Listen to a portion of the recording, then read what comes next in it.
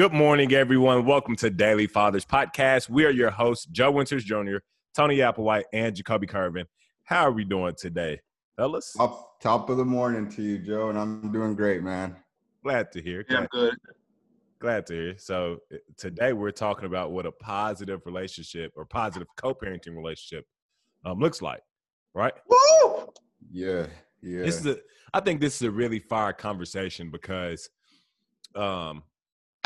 I think there is a lot of toxic in co-parenting relationships where the two individuals that have conceived a child are no longer together, and it seems like, and I personally believe that for some strange reason, and y'all correct me if I'm wrong, but I've always felt like it kind of starts in the relationship. Yeah. And I would say that because I think it's from lack of communication. Like, part of me is like, okay, let me ask y'all this. When two people have conceived a child and they go on to no longer be in a relationship, but obviously they have to still co-parent, what do y'all think are the chances of those two individuals actually speaking about what they think co-parenting should look like after the relationship if it doesn't work while in the relationship?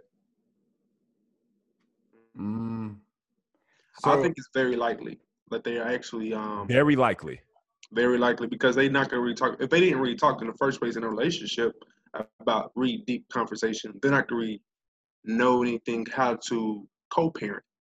So you believe we probably should? I think we should run a survey on this for our listeners. We probably damn right, man. This is a deep conversation. Facts. We probably need to create like a survey or something for this. But so, Jacoby, what you're saying is you believe that, okay, if we took 10 couples who have all conceived a child, that more than half of them actually spoke about what they think co-parenting in a failed relationship looks like before the relationship failed. Yeah. And I don't want to say even couples, Joe. I want to say just people who had sex, either like one night stand, it's included, or even they tried to get in a relationship and they failed that and they still had a child. Even I feel like also people who are married as well don't even talk about this sometimes, about how like the things they want to have for their child. Oh, wait. You said you don't think they talk about it. No. Oh, okay. Oh, well, we're on the same page. I agree with that. I thought you were saying you thought they did talk about it. No, I don't think they talk about this at all. I didn't talk about that. I have two BMs, two baby mamas. I didn't talk about this with my first one at all. Yeah. Everything popped up, like how to raise a child and everything. So this is actually personal for me.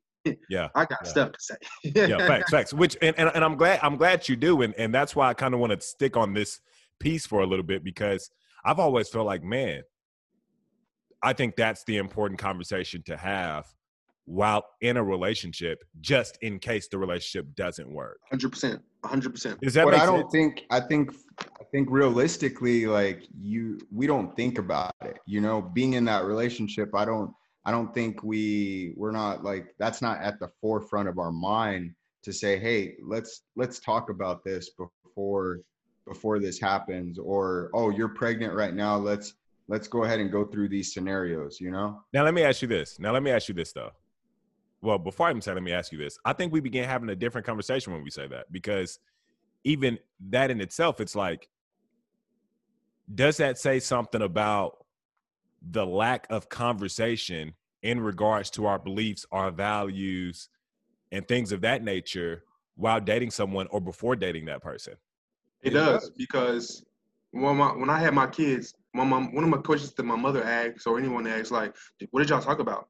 She always asks that and put emphasis on it, like, what did y'all talk about? Because it's so much more in it. Like, you're in some big boy shit or some grown adult shit when you having sex. And you know the repercussions. Facts. Like, you know the repercussions. And if you didn't talk about this, anything pretty much, like, so what y'all talk about? It's kid shit pretty much. Yeah, facts. I mean, when you look at it, it's like, man, okay, so for the listener at home, I want to ask you this question for the listener at home. Quick second. For the individual that is your significant other now, or the individual that you're interested in, have you actually taken the time to sit back and y'all both sit down and thoroughly talk about the things you believe in and the things that you stand for, like your values and your beliefs, you know, and then not only that, but across the important aspects of our lives. So parenting is one of them, right? Like I could say when me and Marissa got to a point where we knew we were having a child. Well, firstly, we had briefly spoke about some things before ever having a child on what we felt like life would be like when having a child. But I know once we had a child, I was very adamant about us conversating in regards to what co-parenting looks like, even if our relationship doesn't work, because we have to take into account that our child could possibly be in two different places for holidays. We have to take into account if we even want our child to experience being in two different places for holidays. What if we want our child to be in the same place for holidays every year, in which, you know, I've seen some families do it and it's awesome. And I've seen some people that they're like, F no, I refuse to, you know, spend this holiday with my ex just for the sake of my child. And, you know, I think those things matter, especially when you're choosing somebody to have a child with. What do y'all think about that? Yeah. So let me ask you this. So you've had that conversation. 100%. You actually had that conversation before your daughter was born? So no, I can't say we had the conversation before she was born, but I can say that once we knew, or I can't even say once we knew that so our phase was before we ever even knew that we had a child, period. So just in the dating phase, we would talk about what we believed parenting looked like. Once we knew we had a child, we moved to the phase of, okay, what is our life and parenting going to look like these first 2 years and 3 years? And then once Ida was actually here, we did begin also having the conversations of, okay, if we didn't work for whatever reason, how would co-parenting look like moving forward? Does that make sense? Yeah, no, that makes sense. And I think just from my viewpoint, I think the way I see it is a lot of people actually go into the relationship and the only thing that they talk about, probably to the extent, is how they were raised. Yeah. And maybe they go into some of their beliefs of how a child should be raised, but they don't ever compare and contrast and said, well, if we were to have a kid together, how do you feel if we raise our kid this way, you know, or how do you feel if we do this? And going back to even our last topic, you know, about spankings, you know, that's probably something that we should probably be talking about probably way before that child comes out, you know. And I failed to realize that in my first marriage, you know, there's a lot of stuff that we didn't talk about. Yeah. And I'm glad that you brought that up, because I was just about to use that as an example, because I remember that example that you used about like discipline. The fact that some people have like these notions where they don't want to spank their children. And and that could be like a nail in the coffin to end that relationship, to not even go through it, because you're going to have that turmoil of different, you know, beliefs and values. A lot of stuff like I said earlier that people do not talk about. And unfortunately, once you have a child, you are forced to like all your values have to be put out there, and you have to test it. Facts. And it's going to, like, with one of my BMs, communication is a horrible thing with us. And it's not on my part. I'm gonna put it out there. Like, and you expect you expect it to be me, but nah, my G is her. Hey, so Jacoby, let me ask you this. So because you guys didn't discuss all these topics about parenting, do you feel as though you have a negative co-parenting like going on right now, just because those things weren't put on the table? Well, I would say that I'm being, I like to be proactive, like Joe had mentioned to me. But I've been reactive since we didn't talk about having the child. It's been good. I've been the best reactive person with it. It can be better. Yeah. And I see like little things that really piss me off, like communication skills, and how, you know, if I put something out respected like an adult, and so that she can fix it, she doesn't really take that in well. And so she'll deflect from that and everything, and just what you did and everything. I'm like, nah, we're not talking about me. You messed up in the situation. So that's not positive co-parenting to me. That's really toxic, and how the communication is bad on her part. Can we define what negative co-parenting means? So that I way we're on. would say, okay, for me, if I had to explain what a negative co-parenting, I would say it's the opposite of like cooperating with each other, to raise this kid. And that's just point blank, there's no cooperation between you two in raising your kid, your child, Yeah. I want to kind of add to one thing I've realized to be something that's detrimental in co-parenting and will lead co-parenting to be negative. Because firstly, I do agree with that. I think negative co-parenting is the moment two parties are just kind of like, screw the other person, or at least one of them feels that way about the other person. So there's resistance. And because of that, now the child is going to be affected by that. And I've learned that one of the key components in that, and it's sad, but it's the truth. And it's not the case with everybody. So hear me say that, but it is the case, I believe, with most people, is that the moment two individuals are no longer together, but they now have to co-parent a child, although they're not in a relationship, it seems as if people's family or people from within the family will do the whole divide and conquer thing. So you also begin to have auntie over here or uncle or mother or whoever just on some like, no, they should be doing X, Y, Z. No, they should be doing this. No, they should be doing that. No, they should be understanding of this. It's almost as if because the relationship didn't work, now both people's family has an active role in the relationship. And I kind of feel like, truthfully, a positive co-parenting relationship will be two people, although they are no longer in a relationship, they're still very understanding and agreed on the fact that that co-parenting relationship doesn't really involve anyone else. Like, there are other people that are related, yeah, but like, you don't really have the moral ground to be trying to call the shots. No. Yeah. Does that make sense? Yeah, that makes sense. And I don't think that those people should have been involved, even if you guys were together. Facts. And a lot of people like to go outside of their little circle right there, and then they listen to those people, and that's what screws up relationships. But let me ask you this, Joe. So, true or false? Women who have a positive relationship with the father also are most likely to have a positive co-parenting. Yes. True. Okay. I think that's true. I think it's true. And Jacoby, let me throw that same thing at you. Ask it one more time. All right. So a woman who has a positive relationship with the father also is more likely to have positive co-parenting. I'd say fuck yes. And I love that. Like, so I'm sorry to use this vulgar language for our audience, but I'll say fuck yes again. Yeah. And I feel that passion behind it too. And the reason why is because at least in the African American community, and before I go on to say it, let me throw this on the table. Yes, there's a lot of deadbeat fathers.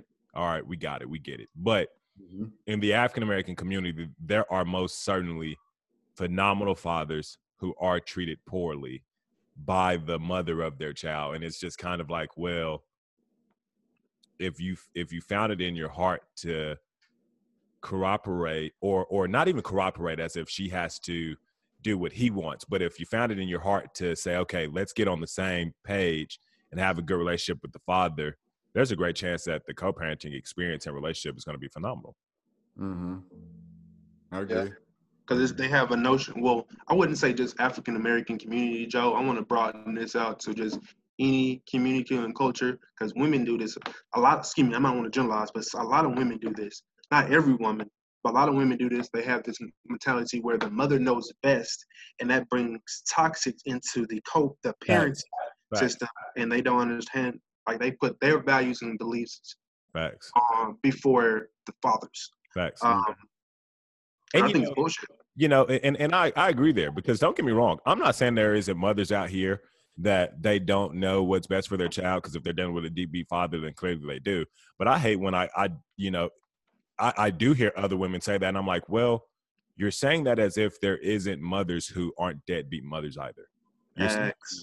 You're saying Preach it. you're saying that as if there isn't males out here that's literally doing everything for their child while the mother isn't doing anything, or the mother has Big facts. their child. And this isn't, this episode, by all means, it's not a way to attack either side, right? There's We're not here to bash. Yeah, facts. We're not here to bash. There's good people and bad people. There's good parenting, bad parenting. There's good fathers, horrible fathers, and there's good mothers and horrible mothers, right? Mm-hmm. And it's just one of those things where it's like, we got to stop, bringing that toxic concept of simply mothers know best. I mean, I know that there's a good intention there, but it's most definitely toxic in the same sense. Most definitely. You're putting them on a pedestal where, like, if we talk about them, then it's like, when you're talking about a god or something, like, it doesn't make any sense. Facts. Right. Now, do you think that comes from like incompetent fathers, like not knowing how to change diapers, not knowing how to cook, not knowing how to clean house? They might have relied on mom to do all these things, and they never learned how to do these things. I think that it is I think that it's a combination between that and the inability to be wise when you're measuring someone's character. What I mean by that, if you are dealing with a male, or if you're dealing with a man, or if you're dealing with a woman who is a respectful parent, they are wanting to cooperate and be on the same page and co-parent. Any experience you have or knowledge you have of people dropping the ball when it comes to parenthood previous to that person, you got to get rid of it because it's irrelevant to them. And I think what the average person do is, well, because they watch their father be incompetent, they think the man that they're dating is incompetent. Or I've seen some people, because they see that, their sisters or their mothers kind of was out doing their thing, they just assume that all women are going to be that same way. And it's one of those things where it's like, look, like, your previous experience, this is where we go to those neuro associations, right? Your previous experiences with people fumbling and dropping the ball when it comes to a particular area, those experiences are valid. But the moment the person you're dealing with does not represent what you're used to, is the moment you got to let what you're used to go. Like, am I making sense here? Yeah, that doesn't dictate like what that person's going to do. Exactly. It has nothing to do with it. Now, it's good to have those past experiences so you can recognize it, but don't automatically assume that person's going to be the same exact. And I kind of fall victim of that too a lot of the times, because my mom, like, man, I love my mom to death, and she was just a superwoman. And sometimes I throw those expectations on my wife, thinking that she's going to go above and beyond and do certain things, and I think that's what it all boils down to, is expecting like what you're saying in a negative facet, where they expect a man not to cook. They expect a man not to do this, Yeah. And it goes the opposite way. We, as a man, I expect her to be in the kitchen with her shoes off, cooking meals, doing this, changing the diapers, and that's not right. That's not right to throw those expectations on people. So I got you. And I believe, like, being a man, you should also step up and do the same things in the household besides not take the trash out. Like, just do what you got to do. Like, step up and raise your children, because there's actually a lot of single dads who have full custody out here in East Texas, and they take 100% ownership of their kids. They do everything. Like, I have joint custody, and I do everything for my kids when they're over here. And I think that's why the topic is co-parenting, So that means, like, we're taking on a role of both. Like, we're a team, basically. We're a team. I feel like we need to, as men, redefine that role, that we just pay bills and provide shelter. We need to also step up and do a lot more educationally in the community for our kids and everything, and actually put more effort into raising kids, our children. So I like that you said that. We need to redefine that role. Let's redefine that role right now. here on Daily Fathers, let's redefine what we believe that role is, whether that's individually or whether that's where we come to an agreement. And you as a listener, you can also redefine that role as well based on what you're hearing right now. Because I agree with you. I think that we do need to redefine that role of, we only do this and we only do that. So I'm going to tell you what my golden rule for being a man is in the household. You ready for it? Whatever you expect, you can fucking produce. Whatever you expect, you can produce. So now here's the reality. If you're expecting it and you're producing it, then I personally feel like there's nobody can say nothing to you when you're like, hey, can you make dinner tonight? Why? Because you cook too. You produce what you expect. Yeah. So, I mean, you can't come off as hypocritical or somebody that's lazy or somebody that's manipulative or somebody that's, selfish. You're producing what you expect. Therefore, if you ask me, you can, in return, not expect it, but at least ask for it without coming off like a boy, right? So that's my rule. And it doesn't come off like an argument too. Like just from my experience, when I do ask like my wife to do something, if it's just something that I don't do, then it's going to be an argument, if it's something that she knows I do or I'm willing to do or I've done it in the past, it's just might be an off day for me, she's willing to do it, and there's no argument on it. But if it's like, can you go change the diaper, and I'm willing to like, and I could do it, like then it's like, well, why don't you do that, Yeah. So I don't know, it comes off both ways. So one thing I had struggled with for a period of time that got me to really see that I needed to kick it into gear was cooking. I'm currently in the process right now of shredding fat. I came into 2020 with the goal of losing 50 pounds of fat. I'm currently 45 pounds down. I don't know if it's all fat, but I am 45 pounds down. I was 288. I'm now Good shit. Yeah. Thank you, bro. Thank you, man. I was 288, now 243. So I'm feeling good, looking good, performing good. However, in that process, there would be times where like I would get on to Marissa about cooking stuff outside my diet. And I would be like, I told you not to cook this. Don't cook this. And I kept saying that. And then, but the hindsight and the reality of it is like, Joe, fucking cook it yourself then. At least that's like, I got to that point where I'm like, okay, Joe, like cook it yourself. Cause it's one of those things where it's like, man, if I'm continuously telling you that I don't like something that I'm not doing at all, the problem is with myself. It's not with you. Big facts. Mm-hmm. I agree with you, man. So, I don't get me wrong. I whipped out I literally dedicated a journal to meals. So the first meal that I looked up and that I've been cooking every single day for like the last 30 days now. Well, not every single day, but over the last 30 days, 40 days or so, is tilapia. Really did my best to master that one because I know tilapia is a big part of the diet. Now I'm moving on to salmon, and next I'm going to be moving on to some other things. But I've kind of realized that, like, for me, that's where I slipped up at, was in the kitchen. That's some good shit, bro. That's really good leadership on your part. Yeah, good shit on your part. All right. Hey, so do you feel that now that you've gotten in there and you started cooking for yourself, do you feel like she's more willing to actually like cook that stuff for you?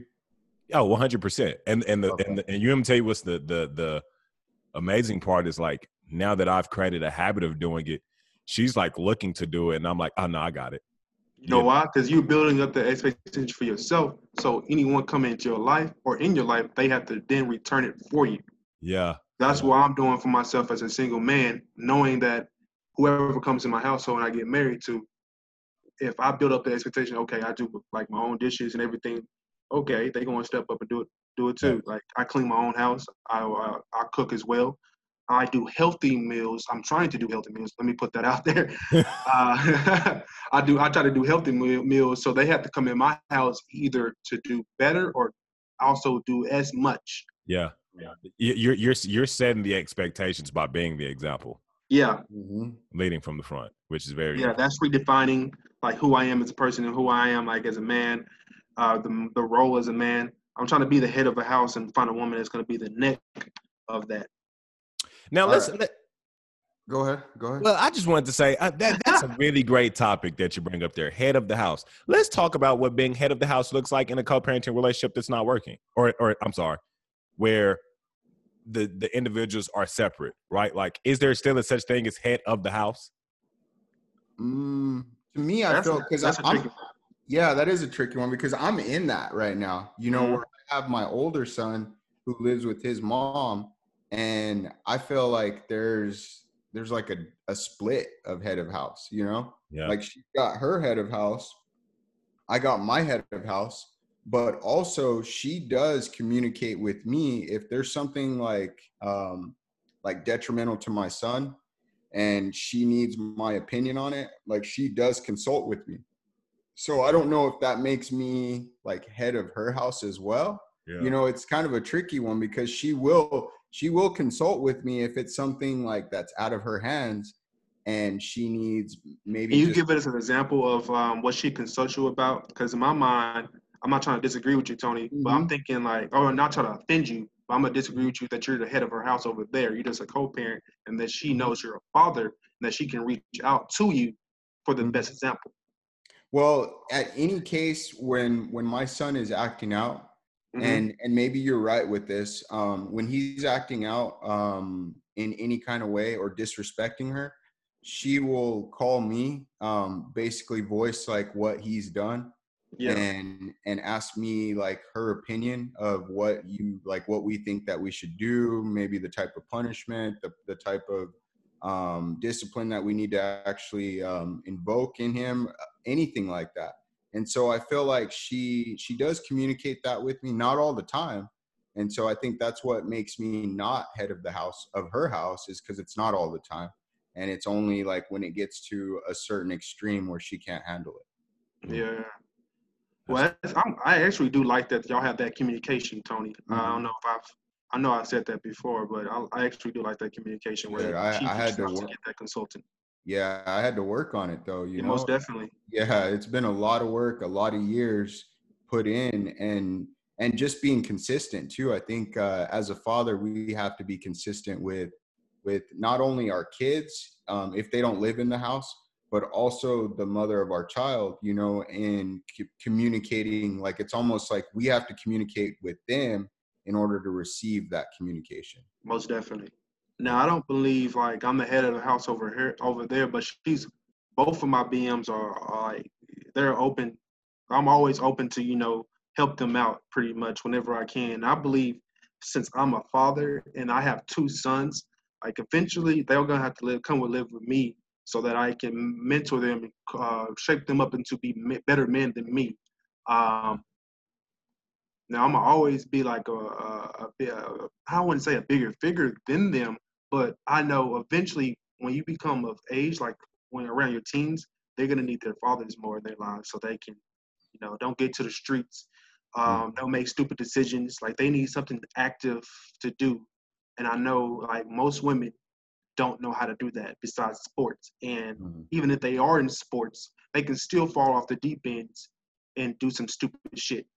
And so that's why I think I still need to intervene or still need to play a heavier role than them. But in my household, whoever I'm married, I'm going to be the head of the household and be a leader for my family. So let's change the terminology slightly then, because I'm seeing where y'all are most definitely going there, especially when we're talking about head of the household. But what about head of the family, right? Like, because I think that's slightly different. And I kind of, after just hearing y'all speak, part of me is I kind of got to thinking, I'm like, man, how much do our judicial system kind of deprives men of their ability to be a leader in co-parenting relationships that, you know, where the 2 people in the relationship didn't work? Does that make sense? And I think that plays. Now, did you say traditional system or judicial system? I don't know. Judicial. Yeah. Okay. Yeah. And I think it interferes like tremendously, you know, especially with those who lose their parental rights, you know, and then the mother of the child is like a very negative person and they want to take control. And then therefore the father has no say in what that kid's going to do, what she's going to do, you know. And I think that really plays like a tremendous role when the law gets involved, you know. Yeah, most definitely. It does suck to be like a non-custodial parent, and the woman is a custodial parent, and you can only see your son or your child like two times a month. Yeah, That's horrible. So you can't really have an influence until they get older, if they even seek you out. If they don't have no hate for you, or no anything for you, anything like that. But I think that goes back to like having a good relationship with the mother of your child too, because if you can, if you can, because so where does it really start then? Where does it really start? Does it start in y'all's relationship? I think where does it start? It starts when you pick out the woman that you can have a child with. That's where it starts. I'm putting more ownership on the man because he chooses the woman he has sex with. He chooses the woman he reproduces with. So it's more ownership on him. He has to choose the right woman that he can co-parent with instead of just laying down with these hoes. Be straight up. Hey, I agree with Jacoby too, because a woman, you know, if you pick the wrong person, if your picker's broken, you know, and you pick that wrong person, she's gonna be like a bee to you no matter what, you know, no matter what you do, you know, and I'm not gonna even use that word, you know, but she's gonna be a pain in your ass no matter what. And you could be on your P's and Q's, you could be paying your child support on time, you could be picking up your kid, buying them clothes, all this stuff, you know, and no matter what you do, you could never do enough for her. Yeah. And that's just that's going to be that woman. And I've been blessed enough that with my ex-wife, you know, I repaired a lot of the damages that I did, and she didn't hold a grudge. She didn't hold a resentment or anything like that, you know? And so if I called her up right now, and I'm very grateful for this. If I called her up right now and wanted to see my son, you know, she would grant me that wish, you know, and she holds sole custody of my son. But no matter what, she's willing to have him talk to me. You know, she calls me and tells me what he's doing. You know, I get to talk to him on a daily basis if I want to. I could pick him up whenever I want to. And that's amazing. That was work on my part, trying to repair that damage and create that positive relationship with her. So two things here. The first thing that I want to ask you is being someone who you can admit you intentionally screwed up, or not intentionally screwed up, I'm sorry, but you screwed up, so you had to intentionally fix it. What's some of the golden nuggets you can drop for any fathers listening right now that's facing that situation? They screwed up, whether you want to admit it or not, but you're in that boat, right? What's some of your nuggets that you can give them that you learned, like some principles that really could be used? 2, 3 of them or so, 1 or 2. Just from my experience, just starting out, I never told her how to parent, you know, because I was an absentee father for a few years. And so when I got back involved in my son's life, in her life, I never tried to correct her on her parenting. I never said that what she was doing was wrong. I might have disagreed deep down inside and maybe talked to somebody else about it, but I never once said, and even to this day, and it's been like 5 or 6 years that I've been like a part of my son's life, you know, I still don't correct her. And I think that pays dividends because she'll come to me and ask me, you know. A quick question, because that's some fire advice that you're giving right now. Why do you believe that's important? Like, why is that important? Because you weren't there, you know, and I think it's important for you to know, just because you're the father of that kid, that doesn't necessarily entitle you to make a decision. She's been running that household for a long time since, and I don't know, even if it's been a year or a couple of years or whatever, you weren't there. Yeah. So how are you going to tell this woman what she needs to do when she's been taking care of this kid? Yeah. And it's only gonna put a foul taste in her mouth whenever it comes out of your mouth that, hey, you're not doing this right. Yeah. You know, and so it's better just to keep your mouth shut. And as a byproduct of you keeping your mouth shut, eventually they're going to come back. And I'm not saying that it's going to happen overnight, but eventually they're going to come back and they're going to ask for your opinion because you are the father of that kid. And so no matter what, she's going to eventually ask for your opinion on this, or ask for, hey, what do you think about this? You know? And so it eventually comes around. Yeah. I like that. Fire. And that's just from me speaking from my experience. That's what happened to me, you know? Another thing too is I pay child support. And so I ended up doing that right off the bat, you know, and that was part of my amends I felt that I owed to her and my son, is to pay that and not complain about it, you know? And I think a lot of men think, oh, I shouldn't be doing this. And they're going to try to sit there and argue about it.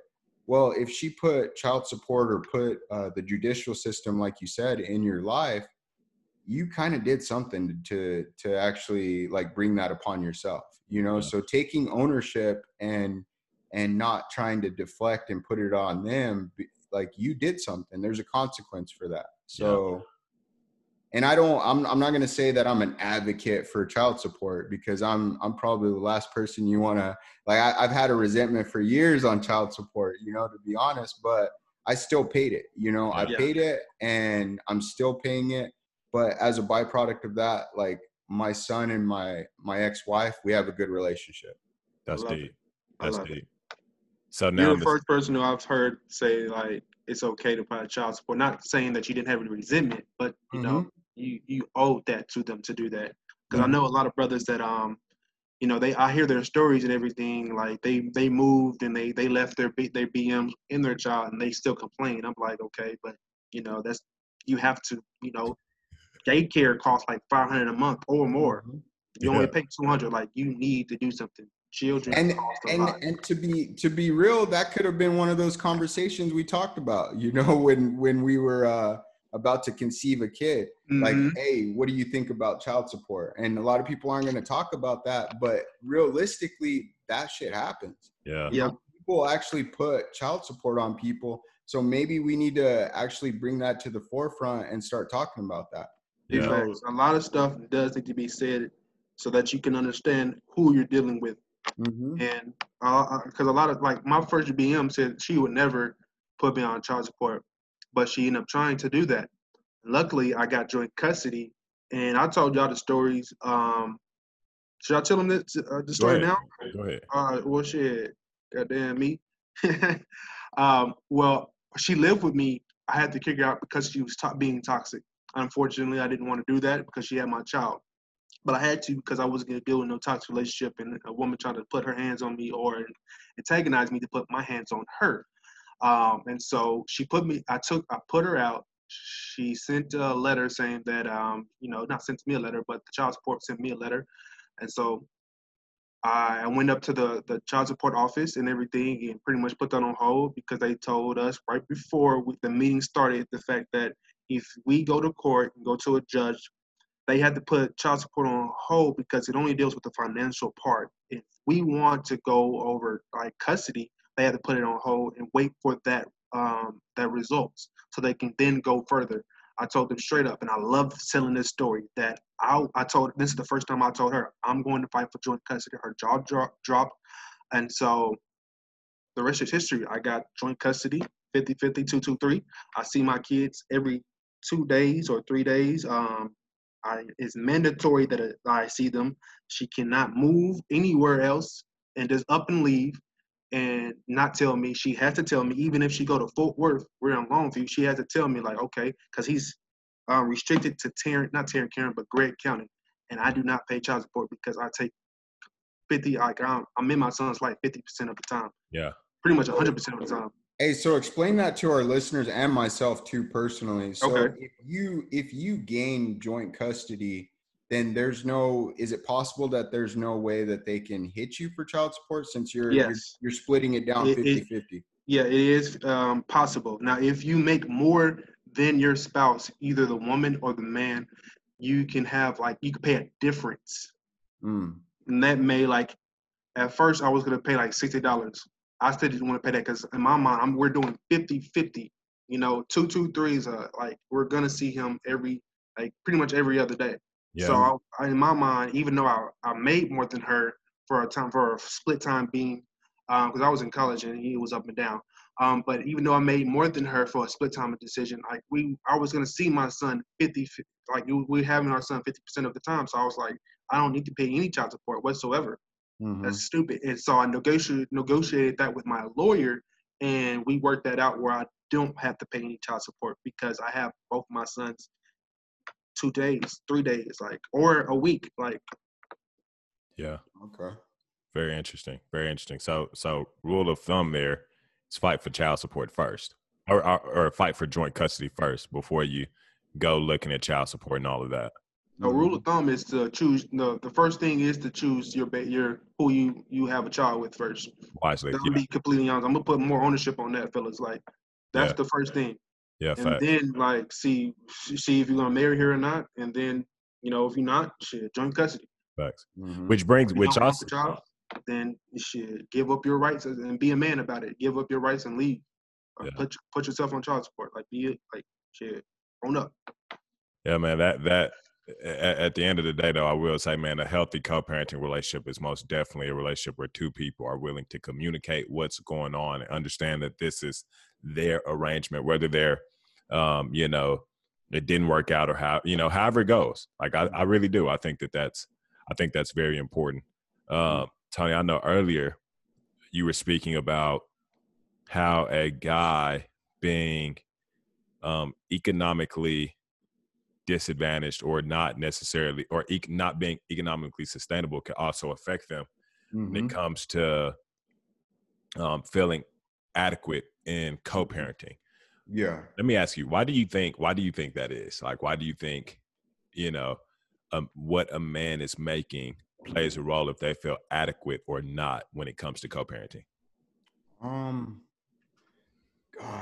I think it's just the stigma, of a man having to play that provider role and be the so-called breadwinner, Yeah. and most of the time, and let's just go ahead and throw this out there because we are faced with a crisis right now where some of these fathers are losing their jobs, and some of these men are losing their jobs, and so they're unemployed. And so a lot of the times it makes us feel inferior that our wife makes more money than us or actually even has a job and we don't. And so what I think that does as a man is it lowers our self-esteem in a sense. And then therefore we kind of produce a man that's not willing to be a part of that kid's life, maybe even going into some sort of depression and stuff like that. And I think that really screws with us. And I think the word I used was economic stability, not being stable in your finances produces kind of a negative co-parent, Yeah. And I think just from my experience too, a lot of these fathers that have been incarcerated come out and they don't have a good job, so therefore they might not get involved with their child because they have nothing to give. And I think that's wrong. That's the wrong attitude to have because you still got to be there for that kid, whether you can actually buy him the toys he wants or whatever. But even just being there, supporting that kid means a lot, Facts. No, most certainly. Man, I will say, I think that this is why it's when we look at our K through 12 education, I think our public school has failed us in a sense because there was no emphasis on why having a skill set or what most people know it as a trade in their life to always be able to provide. Because, man, being somebody that has 2 college degrees, yes, I most definitely learned a lot from my education. So I do not want you to hear me saying that I didn't. But I learned that the most valuable thing to have is an actual skill set, not a a degree or a piece of paper on the wall. Having me always being in sales, like I've pretty much been in sales my whole life. And so the ability to sell is a skill set because it doesn't matter if I decide if I went broke 100%. So I could tell you right now, if you was asking me, okay, Joe, what would you do if you was broke? And you lost your ID, so you couldn't get a job. Like you were about to have to go through this whole whirlwind of how you're going to produce money. Having the ability to sell, I would easily partner with someone that has a product of some sort and literally go on the offense for selling that product, making my commission, generating revenue, stacking up my bread, and then again cashing out on the basic essential things that I need to put myself in a better position to generate even more revenue. But that comes as a byproduct of having a skill, right? Another skill to have is like cutting hair. And I kind of go into this, I'm going into this for the sake of saying, if you're in a position as a man right now where you've lost your job or you've lost your income, it is most definitely really important to say, okay, what skill can I learn right now within the next week or 2 weeks to put me in a position to provide? If you are a man who has not lost your job, it's still important for you to say that, because who's to say the next time we have a pandemic or a market crash that you won't be losing your job? And to take it even a step further, we're fathers. So I think it's very important for us to teach our kids, like, hey, make sure you develop a skill that is transferable across different industries. The ability to sell, that's transferable across every industry. Every industry is selling a product to a customer. You get what I'm saying? So those things are most definitely important. But man, I most certainly agree with you though, Tony. Yeah. Hey, so Jacoby, how do we, because this is the next thing. All right. So somebody that's actually lost their employment, or somebody that's just getting out of prison, and they have kids. How do we stay positive and still want to be that father for our child? Man, that's a deep question, man. I'm sorry, but just shoot me, why don't you? For that one, it's just, know that your time is more valuable, and being there and supporting them is the best thing for them, because a fatherless child is nothing. Speaking from example of myself, I'm not nothing, but you're a little empty, and those times that you could have been there is it's incomparable to not having a father whatsoever. Just keep your head up and know that you're gonna get something eventually. What's the question? Go ahead. So my question is how do you stay positive and still be a part of that kid's life, that child's life, even because a lot of these guys, they don't have a job, or they're not able to keep a job, or they come out of prison, and right away, you might not be equipped to get a job. Yeah. So you still have to be a part of that child's life. So how do you keep that positivity going and still want to be a part of? Because a lot of the times these guys just fall short, and they're like, I'll just be on the back end of this whole co-parenting thing. I say just, keep on trying and being that child's life, because I just lost my job, unfortunately. And even though I'm not affected by it too much heavily, because I'm blessed to have a strong mind, and I know that I already got I'm gonna see my sons regardless. I just know something's gonna come, and I'm actually creating something for myself. So either I'm going to get it, or it's gonna come to me eventually, because I'm putting the applications also while creating a program for kids while in school. Mm-hmm. Yeah. And I think that's important, man. I kind of think that's where it goes.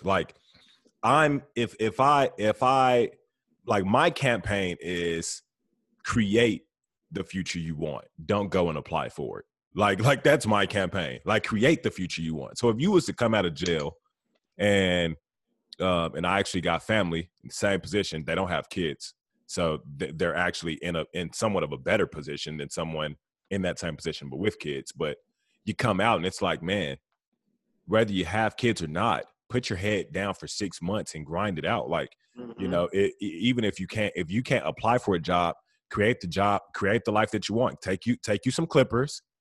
And this is specifically, talking to somebody getting out of jail, like you're saying, and they can't get a job right now. Take you some clippers, spend 30 hours, 50 hours. Well, if you don't got no job, you got time. So spend 100 hours within a week, just a great amount of hours, anywhere from 20 to, 40 hours, 100 hours over 2 weeks, however you want to put it. But a lot of hours just watching YouTube videos on how to do 3 to 5 simple haircuts, and then come out into the marketplace and undercut everybody's prices. Big facts. Come out to the marketplace. Like I told my brother, I was like, man, imagine how much money you would make if you walked up to every person and you said, hey, how much money you pay for your haircut? And when they say to you $20 or $25, you say, man, I could do better for 10. And if you want me to come to you, then I'll charge you 20. But if you come to me, it's $10.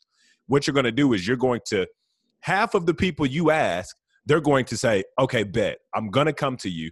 Now you got to give them this fire haircut. But if you do, you just created you a lifelong customer. The best thing is that cutting hair is a commodity. Like it's not going to go away. Everybody's going to always need a haircut. This is something that you get the 50 to 100 clients that you need that's going to come back every week or every other week, and you're in the game. You get what I'm saying? And it's so I'm very much on the campaign of like, look, create the life that you want. And you might say, well, I don't want to be a barber. Well, you want to be a father that could provide for your family, and that starts with you producing money. So if you can't get a job right now, create a job. You know what I'm saying? Because you never know when it's your time to get cut. Facts. I know a lot of people, in our culture, they say go to college and so you can get a job. The best thing that you can do in the field is create you a field that you can actually do the best that you can in life, because you'll be working for somebody else and not yourself. And it's so much better to work for yourself than to support somebody else's dream pretty much in life. Mm-hmm. Facts. Big facts. So we didn't really touch on like the person that's involved in like a romantic relationship with the mother of their child too much. We kind of barely did.